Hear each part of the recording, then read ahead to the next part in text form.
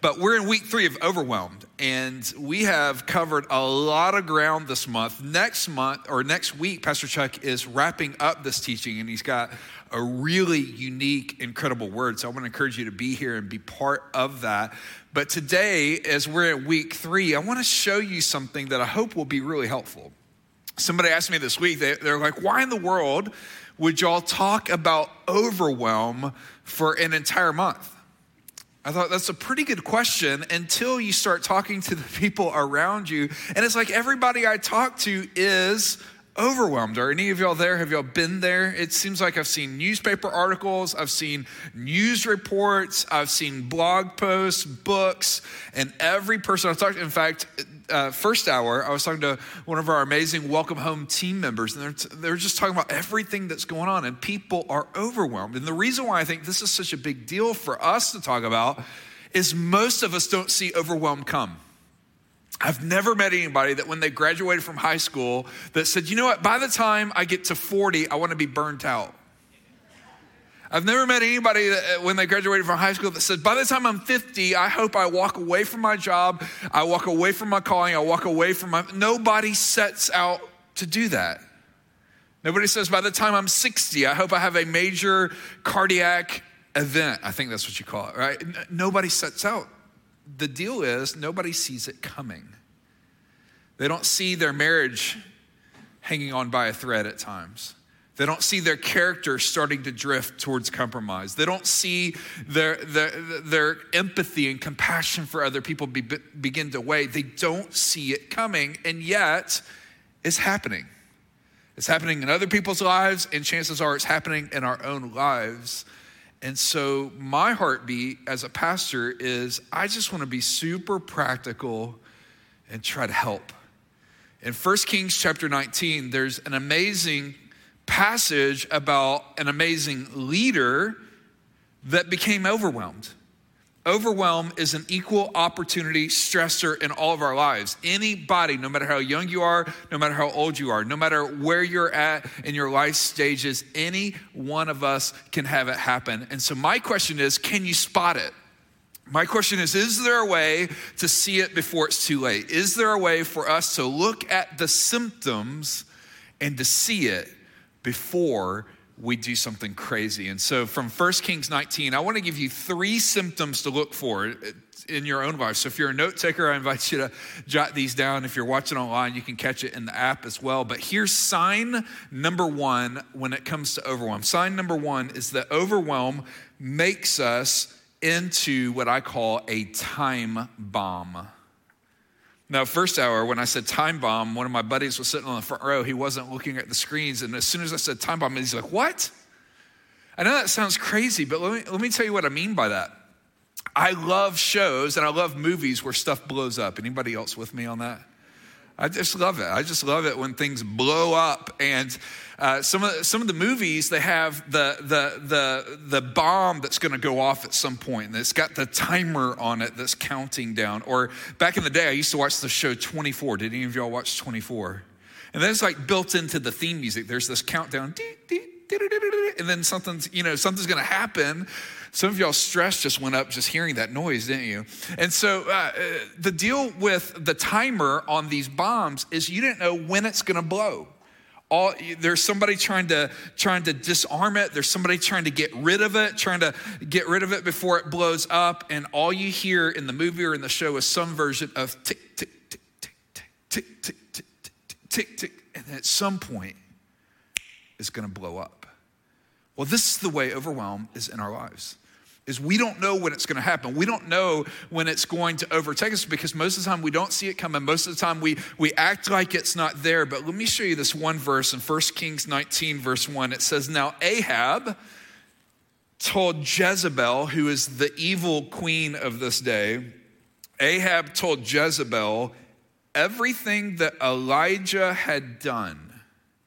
Now, when you look at this verse, and you see the words in yellow, that doesn't seem like a big deal. Everything Elijah had done. But here's how I read it because I know the background of Elijah. Everything that Elijah had done. In fact, everybody say that with me. Say everything. 1, 2, 3, everything. I mean, just feel the weight of whatever your week has been like. Everything that you've done. My friend that I was talking to first hour was like, man, I had this and this and this and this and this. And he's describing that's Elijah's life. If you don't know the background of Elijah, Elijah had done amazing things. Elijah had raised a dead boy to life. Pretty amazing, right? Elijah had a confrontation with Obadiah. It was a big deal. Elijah had this fight with all of these false worshipers of a false God. And so if you were to think about everything Elijah had done, if you looked at his social media page where he updated his status, raised a boy from the dead, confronted the false idols and false worship, called down fire from heaven, predicted a drought. If you were to look at his timeline and then read this verse, everything that he had done, you would be like, man, he's been busy. And chances are you have as well. When I think about my friends here at this church, and I think about the people that I know that watch online, nobody's just sitting around doing nothing. Nobody's just kicked back, just taking it easy. When I think about everything you have done, man, this is something to watch out for. In fact, underneath this first point, let me give you just some characteristics or some indicators that your life is becoming like a time bomb, that your life might explode at any moment. The first one simply is fatigue. Fatigue. You just get tired. You can't tell me that after Elijah raised a boy from the dead, called down fire from heaven, predicted the drought, confrontation with Obadiah, you can't tell me that he wasn't tired. We get tired. The truth is, yes, we're spiritual beings, but we're in a physical body. We have unlimited potential. You have unlimited potential, but you don't have unlimited energy. You're a mere mortal, and so am I. And so this is the first sign, is fatigue. The second one is not only fatigue, but frustration. Frustration. Part of the lead up of our lives blowing up is when you're tired, it is so easy for even the littlest things to become frustrated. Are y'all tracking with me? Even the little things. Recently, I joined the Facebook group for Flowery Branch. I live up the road in a little old Flowery Branch, and I didn't realize they had their own little community page. So I joined it this last week, and the first post I see is somebody complaining because people sit for 0.4 seconds too long when the light turns green. And then I see like 900 comments underneath that where people, half the people are like, bro, you need to get a life. The other half of the people are like, you're right. And then I was like, you know what? I'm that way when I'm in traffic. The light turns green. I'm like, go. What other shade of green are you looking, right? That's a ticking sign, right? That's a sign where at church, I'm like, hello, how are you, Pastor Chuck? And then in the parking lot trying to get out, I'm like, go. Sorry, is that too honest? I'm preaching to myself today. So it starts with fatigue. When you're fatigued, any little thing becomes frustrating. And then here's a third one, fear. Fear. Fear begins to chip away at our spirit, and we begin to think, what if I fail? What if I let people down? What if I don't pull it all together? And man, I'm telling you, these three things together become a cocktail for the time bomb going off in our life, where we are tired, we're frustrated, and we become fearful. And here's what I want to say to you. Never make a major decision when these are in your life. Never make a major decision when you're tired, frustrated, and paranoid about the life around you, because the chances are you might make a life-altering decision based on a season you're in. It makes us a time bomb. And so for Elijah, the setup of his full-on overwhelm is, number one, it's a time bomb. Fatigue, fear, frustration. Here's sign number two to look for. How would I know if overwhelm's in my life? Not only is my life a time bomb, but number two, I'm motivated to bail. In other words, I'm ready to walk away. I'm ready to quit. And this is what happens when it sneaks up on us. You know, I said on the front end, nobody at 18 says, by the time I'm 40, I hope I'm just stressed out. Nobody says, man, by the time I'm 50, I hope I walk away from everything that's good in my life. Nobody says, by 60, I want to be a cynic and look down on everybody else around me. Nobody says at 70, I'm going to just sort of check out and be fearful. Nobody does that. But it happens over time. Listen to what happens for Elijah. I wish I could go into all the things that he had done. I mean, when you read verse 1, he had done a lot of things. And I'd encourage you to read that this afternoon. But it says in verse 1, Elijah had done all the things that he'd done, how he had killed all the prophets with the sword. Verse 2, so Jezebel, again, she's the evil queen. She's not a fan of Elijah. So Jezebel sends a messenger to Elijah that says, may the gods deal with me, be it ever so severely, if by this time tomorrow I do not make your life like that of one of them. In other words, she's saying, I'm going to kill you. She's saying, I'm going to do to you what you've done to my prophets. She's saying, I'm going to track you down and make sure you're dead. And listen to verse 3. Elijah was afraid, and look at this next phrase, and he ran for his life. Now, why is that so impactful? He's not a pushover. He's not an amateur.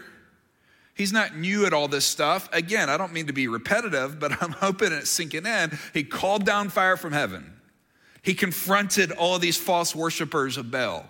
He raised a boy from the dead. He predicted things that were going to happen. He did all of these major things in his life. And then one chapter later, one angry lady says to him, I'm going to track you down. And this amazing man of God runs for his life.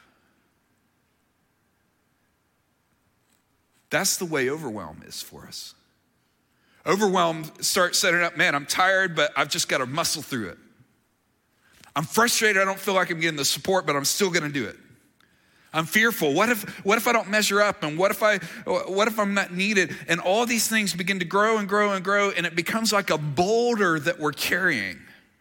We're like, I got it. I can handle it. Man, I'm going to pray harder. I'm going to do more stuff. I know I'm already stressed out, and I know I'm already tired, but man, I've got free space on my calendar. I'm going to add more activities. I'm going to sign my kids up for more stuff. I'm going to buy more stuff that I don't actually need, and it's more than I can actually afford. I'm going to carry all of this, and we're like, I got it. Then your arms start shaking, and that boulder starts feeling heavy, and you've got it until you don't got it anymore. And we get to that point where like, man, everything's good. I've got it. And then if we're not careful, we're tempted to walk away from the very things that matter. Makes us a time bomb. It motivates us to bail. Here's the third sign. It manifests itself in a total breakdown. It manifests itself in a total breakdown. And so when you read chapter 19, and I hope you'll do that today, Elijah falls apart. He was strong in the Lord. He was strong as a prophet. He was strong as a person that God used in a powerful way. And yet he has this total breakdown. Here's what it looked like for him. The first thing that it looked like for him was a lot of dread. Dread is when we lose hope. Dread is when we start to believe that the best is behind us. Here's what it says in verse 3. It says, then he was afraid. That's what happens when dread sets in. We begin to think the best is behind us. There's no hope in front of us. The second thing that happens for him is depression. He begins to pray and he says, it's enough now, O Lord. Take away my life, for I am no better than my fathers. Here's a guy that's pushed his life so hard, and he's done so many amazing things that now he's at this point where he's actually praying that God would take him, that he would die. Again, this amazing man of God, he didn't need another Bible study. He didn't need another attendance thing. He didn't need another hoop to jump through. He's doing all these amazing things, yet dread sets in, depression sets in, and the third one is despair. Despair. He says in verse 10, I've been very jealous for the Lord, the God of hosts, for the people of Israel have forsaken your covenant. Thrown down the altars. They've killed your prophets with the sword. And even I, look at this phrase, I am left. They seek my life to take it away. He's wallowing. It's like, I'm the only guy that's still doing the right thing. I'm the only one that's still living for God. And it leads to this total breakdown. And there's a lot of us that live there. We didn't see it coming until it was too late. We're like, I got it until I don't got it anymore. And what's crazy is this is what the world says we should be like.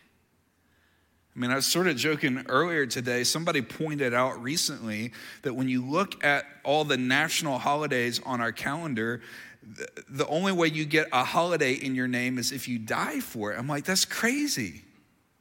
We live in a world that says you need to be busier. We live in a world that says you need to overextend yourself. We live in this world that says that you find value by how much you do. And here's the problem with that. Beyond what you do, more important than that is who you are. And on the outside, Elijah had it all together, but on the inside, it was ticking down to a blow up. And so if you find yourself there today, if you find yourself feeling the weight, first of all, I just want to say you're normal. Sometimes we put extra weight on ourselves that think, man, well, maybe like Pastor Chuck and Julie talked about in the video, well, maybe I need to pray more. Maybe I need to join another Bible study. Maybe I need to add more. No. You're normal if you're feeling the weight. But here's a second thing I would encourage you with, is you don't have to stay there. You don't have to stay there. In fact, if you're a note taker, there's a fourth thing I'd love for you to write down. There is a ministry in turning back. There's a ministry in turning back. And so what happens in this chapter is God shows up in a powerful way. There's something about if we feel like we're a time bomb and we're tempted to bail and we feel like there's a full-on breakdown coming up, there's something about pausing, there's something about stopping and saying, God, would you do a work in me? Listen to what happens for Elijah. As Elijah's there in chapter 19, there are 21 verses. In chapter 19, there's 21 verses, and half of them are God speaking to Elijah. When Elijah's like, God, nobody cares about me. I'm all alone. Take my life and kill me. In this chapter, God shows up in a powerful way. Here's what God does. Here's the first thing. God reclaims him.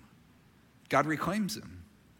I love how this unfolds in verse 9. It says, there he came to a cave and he lodged in it. And behold, the word of the Lord came to him and said to him, what are you doing here, Elijah? I love that. God doesn't show up like some CEO. God doesn't show up angry. God doesn't show up put out like, I can't believe you, Elijah. There you go again. No, God doesn't heap on judgment on him. He just asks the question, where are you? It reminds me, honestly, of the garden when Adam and Eve had blown it, and they're afraid to death because shame has set in, and they run from the voice of God. They run from the one they actually ought to turn to, and instead of beating them up, God calls out, where are you? Where are you? Who told you that? Who told you that? In other words, God's saying, I see you. And so if you feel the weight of this, if you feel like you're alone, God reclaims us. He says, man, I see you. And here's the second thing that God does. He reorients us. And what I mean by that is oftentimes when we feel overwhelmed, we get what's called tunnel vision, where all we see is the weight in our life. We don't see the goodness around us. And so what begins to happen is we get so preoccupied with all the overwhelming pieces of our life that feels huge. And so part of what God does for Elijah is he removes the blinders. Listen to what he says in verse 11. Listen to what happens. Now, this sounds kind of crazy if you don't know the context, but listen to verse 11. And he said, go out and stand on the mountain before the Lord. And behold, the Lord passed by, and there was a great and strong wind that tore the mountains and broke into pieces the rocks before the Lord. But the Lord was not in the wind. So again, Elijah's got tunnel vision. God says, no, go outside, and I want you to see this amazing sight. Then listen to what happens next. It says, but the Lord wasn't in the wind, and after the wind, there was an earthquake. But the Lord wasn't in the earthquake. Verse 12, and after the earthquake, there was a fire, but the Lord was not in the fire. And after the fire, there was the sound of this low whisper. And then Elijah heard it. He wrapped his face in his cloak, and he went out and he stood in the entrance of the cave. And behold, there came a voice to him and said, what are you doing here, Elijah? What God is doing is God's helping get Elijah out of this tunnel vision. He's getting Elijah out of this negative thinking of the world revolves around me. I'm the guy. I'm the only one that can do this stuff. And God reminds him that I am still in charge, that I am still God, that the world doesn't revolve around you. He shows him how big he is. And that's why I love it when my friends go hiking or they go outdoors and they hit the trails. There's ways to remind ourselves that there's a God that loves us. And so he reclaims them, he reorients them, and then the third thing that he does is he redirects them. He redirects them. It says in verse 15, then the Lord said to him, go back the way you came and go to the desert of Damascus. And when you get there, I want you to anoint Hazael the king over Aram. Now, this may not seem significant in the moment, but when you think about it, Elijah is ready to die. He's ready to say, I just want to go to heaven. God, I want to get out of here. God, I'm done. I'm the only one that's serving you. And God says, no, I still have an assignment for you. I think that's a word for many of us today. We think if we're not careful, the past is all there is. And God says, no. If you're 18, I've still got an assignment for you. If you're 30 and you're settling in, I've got an assignment for you. If you're 40 and you're trying to figure out, in every age or stage, God still has something more for us. And Elijah, while he's thinking the best is behind him, God is sending him back to this place of Aram where there are 7,000 other people that are actually serving God. Elijah thought, man, I'm the only person still living for God, and God's about to redirect him to a place where he sees other worshipers. Isn't that cool? That there's other people on mission. And here's the last one. God renews him. God renews him. I did this out of order on purpose because I think this is the simplest thing for us to look over and to ignore. Listen to what it says in verse 5. When God is there with Elijah, when Elijah's having this full-on time bomb meltdown, walking away, life blowing up, ready to quit, it says in verse 5, then he laid down under the tree and he fell asleep. All at once, an angel touched him and said, get up and eat. Look at verse 6. And he ate and he drank and then he laid down again.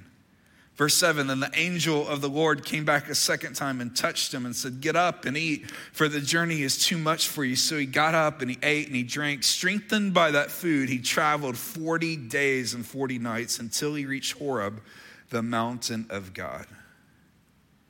Sometimes when you're in overwhelm, sometimes when you're in a full-on meltdown, sometimes the most spiritual thing you can do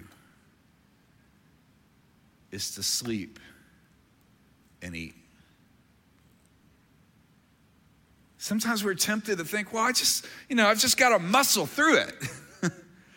It's just a season, and then that season never ends.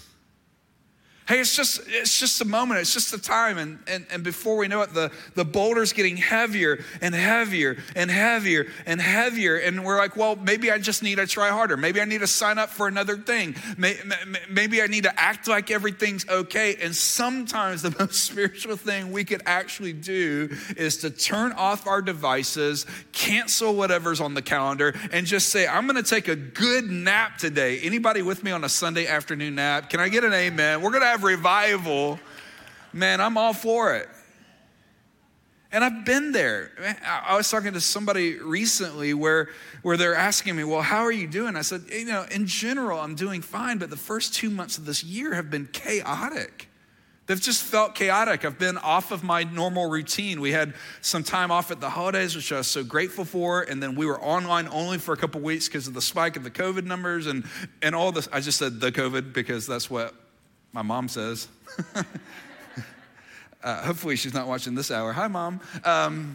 She's one of the biggest fans of Sugar Hill Church Facebook page. But anyway, so I was just describing. I was like, man, it just feels chaotic. It feels chaotic. It feels chaotic. And then it was like, you know what? The things that helped me get out of the chaos was, one, making sure I'm getting at least 7 hours of sleep a night. If I go under 7 hours for long enough, I am an angry morning person. Anybody else there? And then there's something about eating well, that you see food as more than some stress relief, that it's fuel for your body, that there's something God's assigned us to do. And so what God does in these verses is he renews him. He renews him. In fact, Pastor Zach and Lee are going to come out and help us as we think through this. But here's what I want you to consider today. Chances are you don't need more information. Chances are you didn't need 4 points in a message that had the same letters in them, because I'm nerdy. chances are you don't need another masterclass to take. You don't need a new journal. You don't need another book to read. Could it be that if you realize the symptoms and you realize the path, that maybe the greatest thing that you could do is hit pause and reevaluate? In fact, one practical thing might be today is to look at your calendar for the next 30 days and to say, what are the things I could just cancel and nobody would even pay attention to it? Maybe it's some function at work or something at school or something that you volunteered for. I'm not saying it's a bad thing. I'm just saying we put weight on ourselves that we shouldn't. And there's probably at least 50% of the things on our calendars that we could get rid of and it wouldn't matter one blip. And then once you got rid of those things, what would happen if then you looked at the other things and you begin to say, well, what are the things that maybe I don't need to cancel, but I need to push out a little bit further? That appointment that I put on my calendar 6 months ago that honestly I could push a couple of weeks out and it wouldn't change anything. I'd still get it done. It'd just be a different date. And what I'm saying is you can actually, instead of being a victim, realize you've got ridiculous amount of capacity to say yes and no to some things right now. Sometimes it's almost like we're waiting on somebody to give us permission to revisit our commitments. And so if you are that kind of person, I'm giving you permission today. You didn't need it, but I'm giving you permission to say one of the most powerful words in the human language, no. It's a complete sentence. It doesn't have to be ugly. It doesn't have to be drawn out. You don't even have to give a reason behind it. But unfortunately, I can't do that right now. Unfortunately, I'm unable to do that thing. Or, hey, I've scheduled this. Hey, would it be okay if we pushed out a couple weeks? There's just a little bit of stuff going on right now. Would that be okay? And I'm telling you, by giving yourself some space, get a good night's rest, eating well, or as Pastor Chuck talked about in the video, maybe some of you have been putting off getting a physical for a long time. You just need to go and, man, we believe that you're one person, your body, soul, and spirit. And so if you're feeling the weight of all of this, man, maybe you just need to say, hey, is everything all right in my blood? Am I doing the basic things of eating and resting well? Am I connected to my Heavenly Father? And what I think you'll find is that thing that feels so heavy begins to lighten. It may not happen overnight. It may not happen in a blip, but man, I'm telling you, there's something about receiving the ministry of God. Are y'all with me? So I want to invite you for a moment. Would you bow your heads just where you're at? If you're watching online, I want to invite you to be part of this as well. Unless you're driving, but as we bow our heads today, I want to invite you, would you put your hands in front of you, cup them together almost like you're catching dripping water. It's just a posture. I mean, there's nothing magical, but there is something about in our heads, our hearts, with our bodies, putting ourselves in a posture of receiving. And as I pray, I want to invite you to pray in your head and your heart and pray something like this. Dear Jesus, I feel the weight of overwhelm. And Jesus, as best as I know how, I want to give it to you today. Maybe in your head and your heart, you want to place that thing in your hands this morning. If you're watching the replay, whatever time it is, to place it there in front of you. Give it a name. Describe it. It's a calendar. It's a commitment. It's I feel alone. It's first hour I said give it a name, and somebody gave it the name Bob. I was like, thanks a lot. Whatever that thing is. And would you ask God, would you take this from me? Or God, would you walk with me through it? Would you just sit with that for a moment and allow the Spirit of God just to minister to you?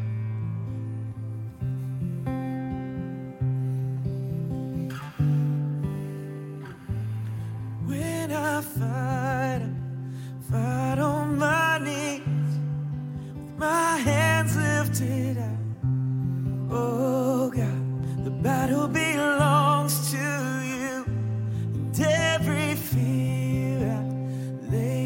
your feet, and I'll sing through the night.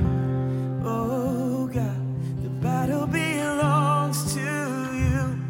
And when I fight on my knees, my hands lifted high.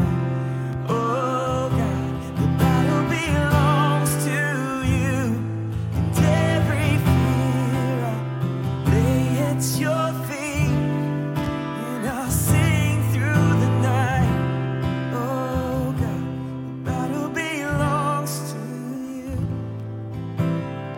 Heavenly Father, we come to you today just asking for that posture, that you'd help us to fight overwhelm, not through our intellect and through our own ability to get more stuff done. But God, would you help us to come on our knees? Would you help us to come to a place of prayer where we rely on you? That somehow you would reorient us the way that you did in Elijah's life and just remind us that you're in charge, that you carry the weight of all this, that it's not my job to do that. And Father, when we're tempted to give up and we're tempted to walk away from what you're up to, would you help us to pause? Would you use your word, and would you use friends in our lives and circumstances to remind us to hit pause? And before we make some dangerous or life-altering decision, would you help us to come to rest in you? And God, we get it. You're not going to force us to do it. You give us the power of choice to say no to things. You give us the power of choice of making decisions about our schedules. You give us choices about where we put our priorities. And so God, I just pray for clarity today and clarity this week, that as we make choices, that we'd put them in the right priority. And for all of my friends that just feel like they're carrying this heavy burden, God, would you help them to find rest in you? And we give this to you, and it's in the name of Jesus we pray. And everyone said, amen, amen. Thank you again for being part of today. It's been a wonderful day. Our heart really is to serve you and to serve you well and to serve this community that God's placed us in. So thank you just for that spirit. Thank you for the activity. And I don't know what's up, but y'all are singing extra good today as well. So keep bringing that. I mean, that was so powerful to worship together. But Pastor Chuck and myself are actually going to make our way out to the front porch. And so if we haven't gotten to meet you yet, we'd love to be able to say hello. And if there's anything that we can join you in praying for, we'd love to be able to do that as well. But we love you guys. We hope you have a great rest of your day and a fantastic week. Have a good one. We'll be lifting you up as you take these steps in the Lord. God bless you.